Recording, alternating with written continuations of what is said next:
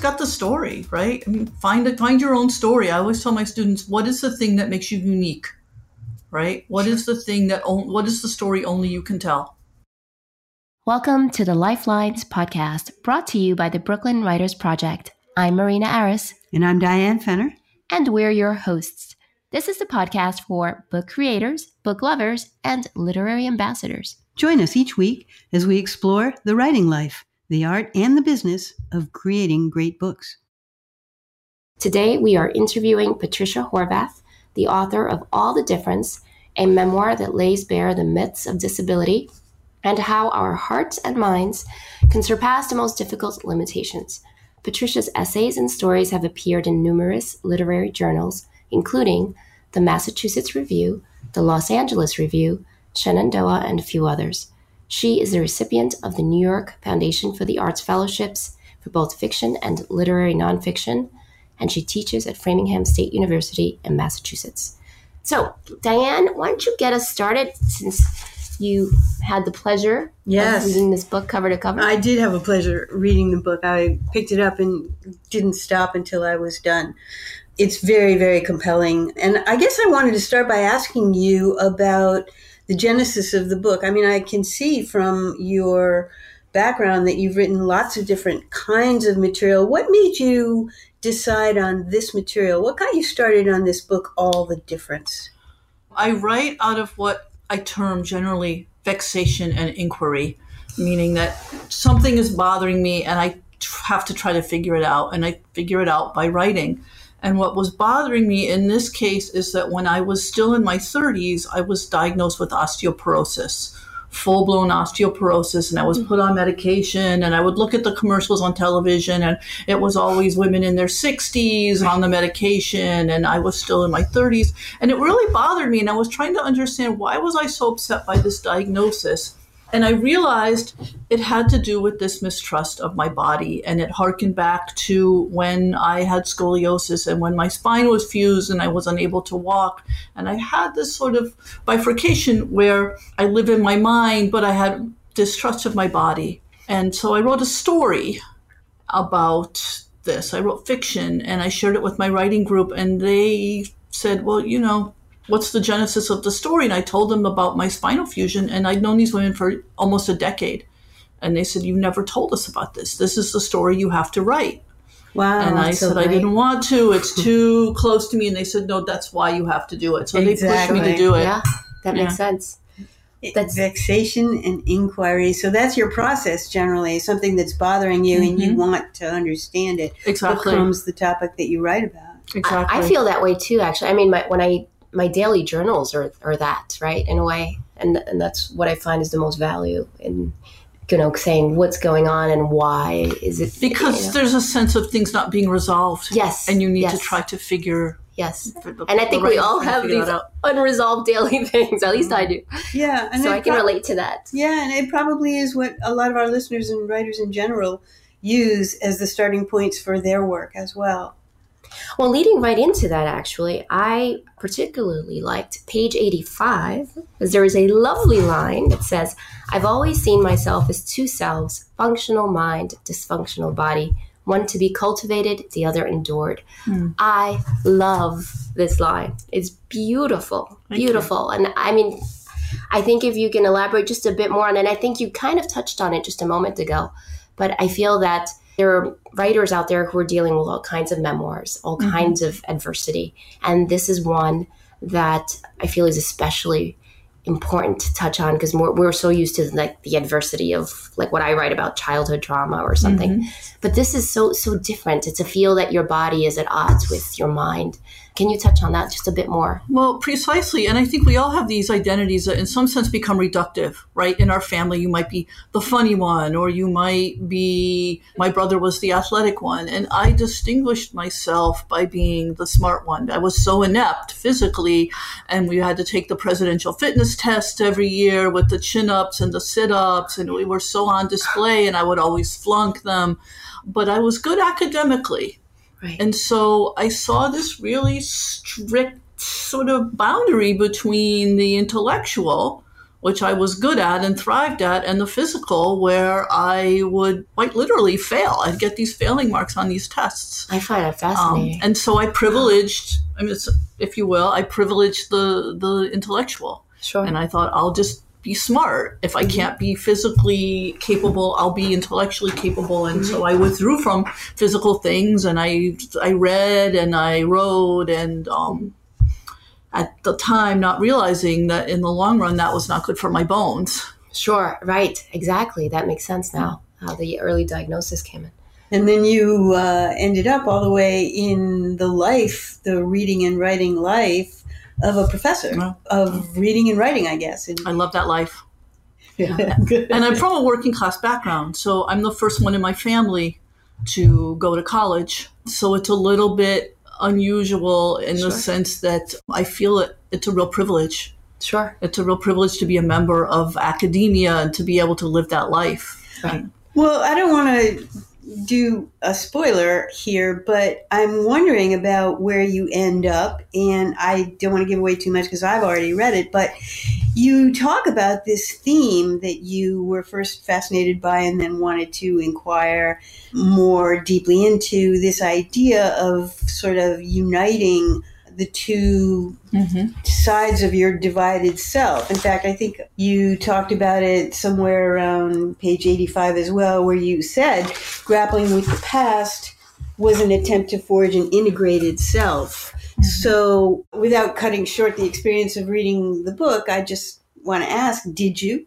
I think that's an ongoing struggle for me. There's not a point where I can say, yes, now I feel like these two parts, the physical and the intellectual, have been integrated. I just think it's part of the struggle. Sure. Well, and I think that's common for a lot of us. I do. This theme that you explored also touched on disability, this idea of how other people perceive you when you appear to be disabled, as well as what it's like when you feel that, in part, something is not functioning. So did that also shape where you ended up, your identity? Did that? Well, it's one of the questions I'm grappling with. When I started to write the book, one of the questions in the back of my brain was, what happens to one's sense of self when a physical disability ceases to be visible? Because I was visibly disabled. I wore a back brace, and I was in a body cast, and I couldn't move for a while. And then abruptly, very, suddenly, all the braces and the cast came off, and there was nothing to mark me as visibly disabled. Oh, so I was thinking about that in terms of fairy tales, right? There's always the physically marred creature who's redeemed. And I talk about the myth of the Arthurian legend of Dame Ragnall in the book. She's a hag, and then she undergoes a transformation, and she's beautiful, and everyone goes from jeering at her to accepting her. So I had a certain amount of that. Certainly I was treated differently as an adolescent by boys, principally after the braces and casts came off. But I think that's a struggle too. That's probably a lifelong, maybe not struggle, but issue. That's a lifelong one. What is it, what's that border between physically disabled and able-bodied? And what does it mean to be on one side or the other? Because for most of us, it's temporary. Right. And I'm wondering if it isn't maybe more of a struggle when it's less visible. Oh, I'm thinking for sure, right? I mean, you carry the burden just internally, knowing that there's something that other people don't know.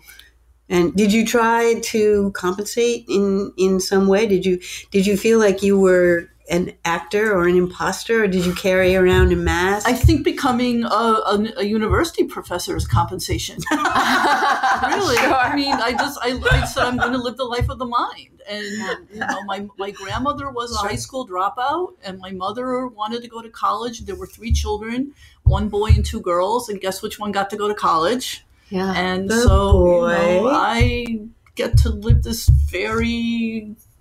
my job is to sit and read and write, and I could not be happier. But it's kind of satisfying in a way to have the thing that was a source of pain and torture and the feeling of being an outcast have turned into something that brought you so much pleasure. That's a fairy tale transformation too, right? Yes, of course it is. Right? Absolutely. I would agree with that 100%. Let me just shift for a second, because we're here in New York, and New York has a prominent role in the book, and I just want to kind of bring your attention around to that. You said, I moved to New York during the first year of the new century, and that you wrote about New York. Can you just expand on that?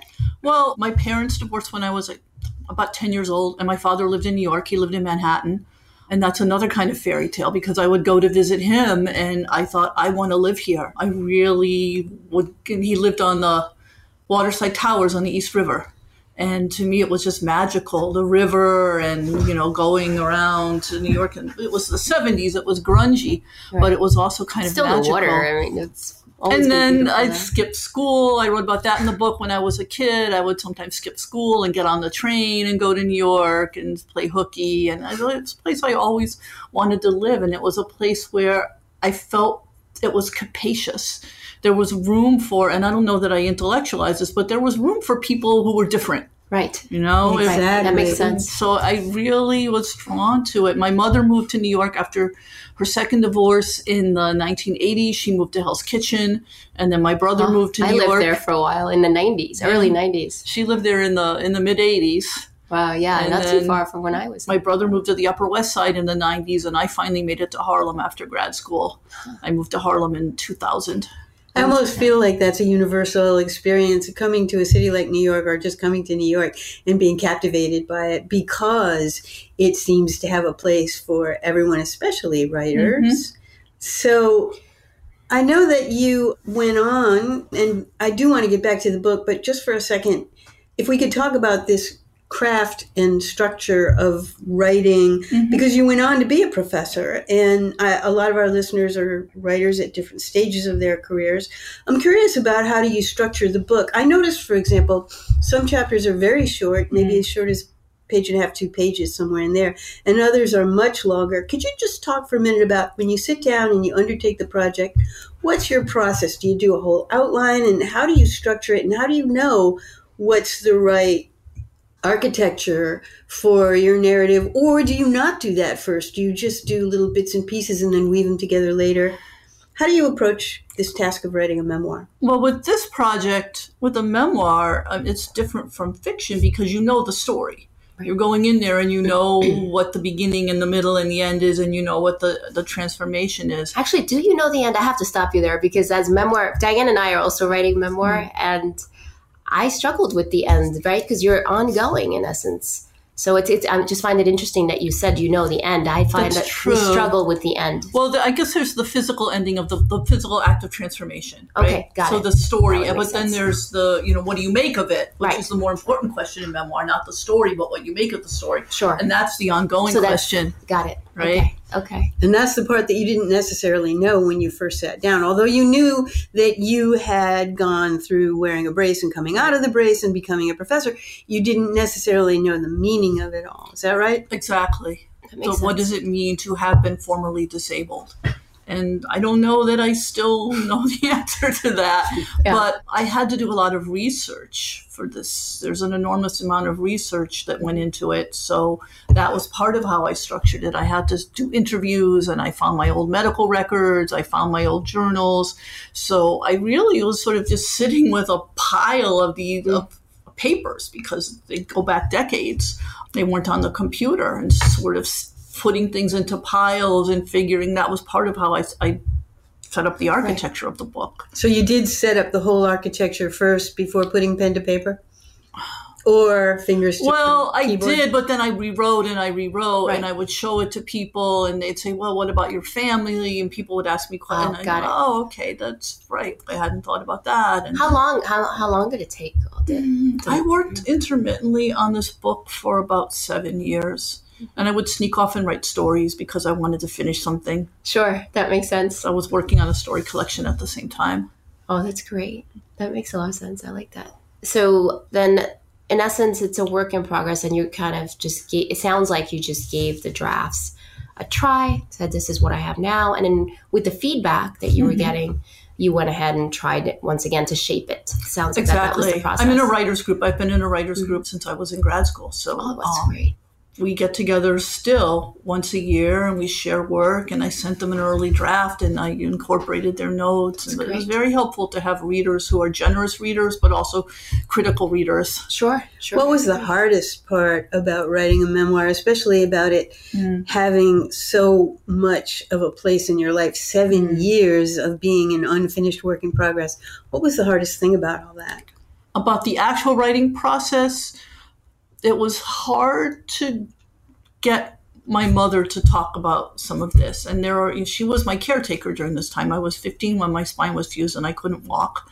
And in order to understand the experience, and I write about this in the book, it becomes a meta memoir. I found an old paper she had written as a college student in night school about this experience, and her take on the experience was so different from mine that I actually went and interviewed her, and it was hard for her to revisit that time. And she even said, honey, why do you want to go back there? And that's a great question. I put that in the book. Sure.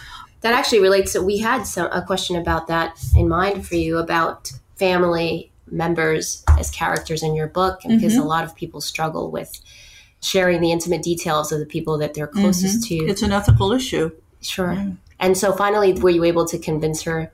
Well, when I give readings, I have this joke that I tell my family: I wrote a book, you're in it, don't sue me. But my mother was very helpful. She got on board with the project, eventually. My brother was very helpful. They both let me interview them, and I changed names. And I changed a few identifying features for some of the people in the book, because I don't know where they are anymore, and I don't know how much they would want to be in my narrative, but we don't live in a vacuum. It's impossible to write about one's own life without writing about other people. That's so true. I would agree with that. Especially mothers. I feel like I remember a quote from Mary Karr about women always writing a memoir about their mothers or always needing to. It is difficult and your mother is still living, and is it okay with her now as she looks back over the things you've written about her? It is. She actually lives in Beacon, New York, and Dia is there. The Dia is there. Beacon, yes. Yeah, the Dia is fantastic. So she actually helped me to get a reading in Beacon. Really? That's wonderful. She was very much on board with it. That's fantastic. I must say that her character struck me as admirable. I don't know whether people reading books about themselves or paragraphs about themselves feel the same way. I know it's a very sensitive thing to read something that someone has said about you, but to me, she emerged almost as a heroine. She was quite heroic. She was the one who fought for you when the nurses didn't want your boyfriend to come around. She was the one who fought for you in your family relationships, in your relationships with doctors. And she just emerged as heroic. That's wonderful. I'm so glad it turned out that way. Yeah, shout out to How about the rest of your family? How are they with the book? What was the response that you got? They don't read it. So. They don't read it. My brother read it. He said it was, my brother read it, my mother read it, but I don't, as far as I know. That's the way with families, isn't it? And they take it for granted. They don't really they're just a writer. Wrote this wonderful essay about going to a party, and her aunts were there, and they said, well, we don't like your books. Really? Oh, that's intense. But I think our families are not from an academic or a family with big readers. So Sure. That makes sense. Maybe it's because they don't read, but also I think in every family, people have us each pigeonholed, right? So in your family, they know you in a certain way, and it's very hard for you, meaning any one of us, to break out of that mold. I mean, I think forever and ever, the role that you first got in your family stays around you. So do you want to just go back around just for 1 second? Because I think that Diane had mentioned something interesting about the structure of your book, and I didn't want to not touch on it again. Okay. Yeah. Diane mentioned that some of your chapters were longer than others. Right. So tell us a little bit about why that is and how you came to that decision. Well, there were some chapters where I had to incorporate a lot of medical information. So the chapter where I'm undergoing surgery, for instance, I had my medical reports. At that point, I had the doctor's notes. And those are chapters where there needed to be a certain amount of explication. Okay. Explaining what it was, what it means to have a spine fused. Whereas other chapters that were, say, there was less going on or more internal things going on, could be shorter. I didn't sit down and say, this is a long chapter, this is a short chapter. It just arose more organically than that, as it does in writing. And so there's no general rule or that you would advise writers about. There's no way of deciding that things have to be a particular way. You don't alternate long and short or want each thing to be of a uniform length. About length? No, not. I think you have to figure out as you're writing, how long does this need to be to say what I have to say and not to be any longer than that. Right. And I guess we're going to be touching on then is the editing process, because editors will sometimes, depending on if it's a developmental editor, they may be able to tell you, well, you know, this is how the structure of this book should kind of play out. What kinds of editors did you work with? I worked with a very good editor at Etruscan Press, Chris Bullard. Chris Bullard was your editor. And we did not do a lot of editing. I had taken the book through so many drafts. By the time I sent it to Etruscan, they said, we think this is pretty clean. But what he did suggest is that I start with the genesis of the book. In other words, to have the structure be circular, to begin in the present and discuss how I came to write the book, and then return to that and include the chapters about, for instance, buying the place in Harlem and moving to New York. And when I did that, it made sense. Right. That is a good editing relationship then, because you can implement what they said. Some people struggle against editorial suggestions. Well, a lot of people struggle against editorial I know, suggestions. but I think it's part of being a professional. I try to explain this to my students, because sometimes in their early stages of their writing careers, they're so invested in their early drafts, and you try to get them to understand it's just a draft. And part of being a professional is being open to critique and criticism. You have to be. When you teach, do your students take open-ended classes in any kind of genre they want to apply to their creative writing, or do you teach memoir specifically? I teach a course in life writing, which is memoir and biography, writing our own stories and writing the stories of others. I teach a general creative writing course that touches on poetry and fiction and playwriting. And then I teach a fiction course. When I taught at Hofstra, I taught a course in the literature of disability, which I want to resurrect it. Wow, that's so great. I love that. I love the idea. Well, and the question of teaching is opening up a lot. Do you ever find that you are talking to someone to whom you want to say, forget it, get a job doing anything but writing? Oh, that's pretty cruel. I know. I know, but I'm bringing that up just as a springboard. Do you find that that's something that sometimes there's sometimes you come across somebody who just doesn't have the discipline. That's different than the skill in a way. I think that they go hand in hand, right? You have to, it's talent will take you so far, but you have to be willing to sit down and work. And when I come across students who are reluctant to, they want to be published, but not necessarily do the hard work that leads to publication, then sometimes we have to have a little chat about what it takes. It's not just about seeing your name in print. Sure. Well, go ahead. Do you have some minimum? I mean, do you tell people, listen, you have to sit down for 2 hours a day, or you have to do a certain minimum? Is that something that you tell people? I recommend it. And what exactly? I recommend it. Give our listeners some homework. Well, that'll be great. I just recommend, I have a colleague who said, if you do something for 40 days, it becomes a habit. Yes. Right? There's some argument of whether it's 21 days, 40 days. Well, but whatever. I think you're right. 40 sounds good. 40 sounds good. Biblical, right? Sure. 40 days and 40 nights. Sure. So I just tell them that do this the first thing every day. I don't care if it's for 20 minutes. I know everybody's busy, and I teach at an institution where it's a state university. So my students are not economically privileged. Many of them have full-time jobs while they're also full-time students. So I understand time is an issue. But take 20 minutes, the beginning of every day, and just do this, and it will change you. Because you'll get in the habit. And I think 20 minutes, ideally 2 hours, sure, but we might not have 2 hours. Right. No. So you still have to try to do the work. I agree. I just wanted to touch on this belief that some people have that you cannot teach writing, Well, and particularly memoir writing. And there are those of us, obviously, that believe you're born writers. Where do you see this on the spectrum of extreme, well, born writers and you can't ever teach anybody to write? What do you think about I think that if I thought you couldn't teach writing, I would be a fraud. As a writing teacher, you can teach people to read.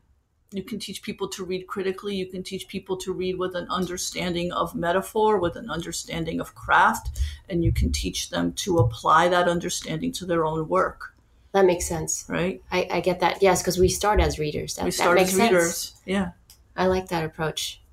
Well, speaking of the difficulties that writers face, did you have to submit this to a lot of publishers before Etruscan accepted it, or did you go straight to Etruscan and have no hurdles in the process at all? Oh, we had hurdles. No hurdles, Diane.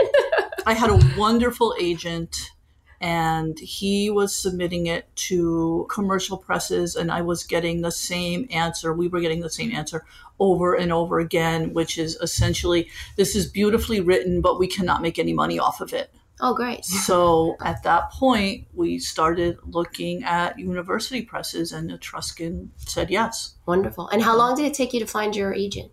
Not long. I mean, he was the agent of a friend of mine. I had been trying to find an agent for a while, but once I found this agent, once I got in touch with him, he took me right away. But he's since retired, which I'm sad about. Oh, sure. That's tough. Would you ever consider self-publishing your work? I don't know that much about it. I'm really not. I don't know enough about it to give an intelligent answer to that. Well, we'll talk about that in future episodes because I think people are starting to ask more questions today than they used to. But I think it's wonderful that you found someone that was a great representative and eventually stuck through it. And they've been wonderful. I think the book looks gorgeous. They've been really open to my suggestions about how I wanted the book to look and to be structured, and they've done a great job promoting it, and they've been wonderful to work with. I mean, I've heard university presses actually are a bit easier and more, it's a better process than a lot of the big houses, right? With the big... Well, I think if you're not a big name author and you're at a big name press, you might get lost in the fray. I don't know. That seems to be the general consensus, especially now, but I think it's wonderful that you've had such a good experience.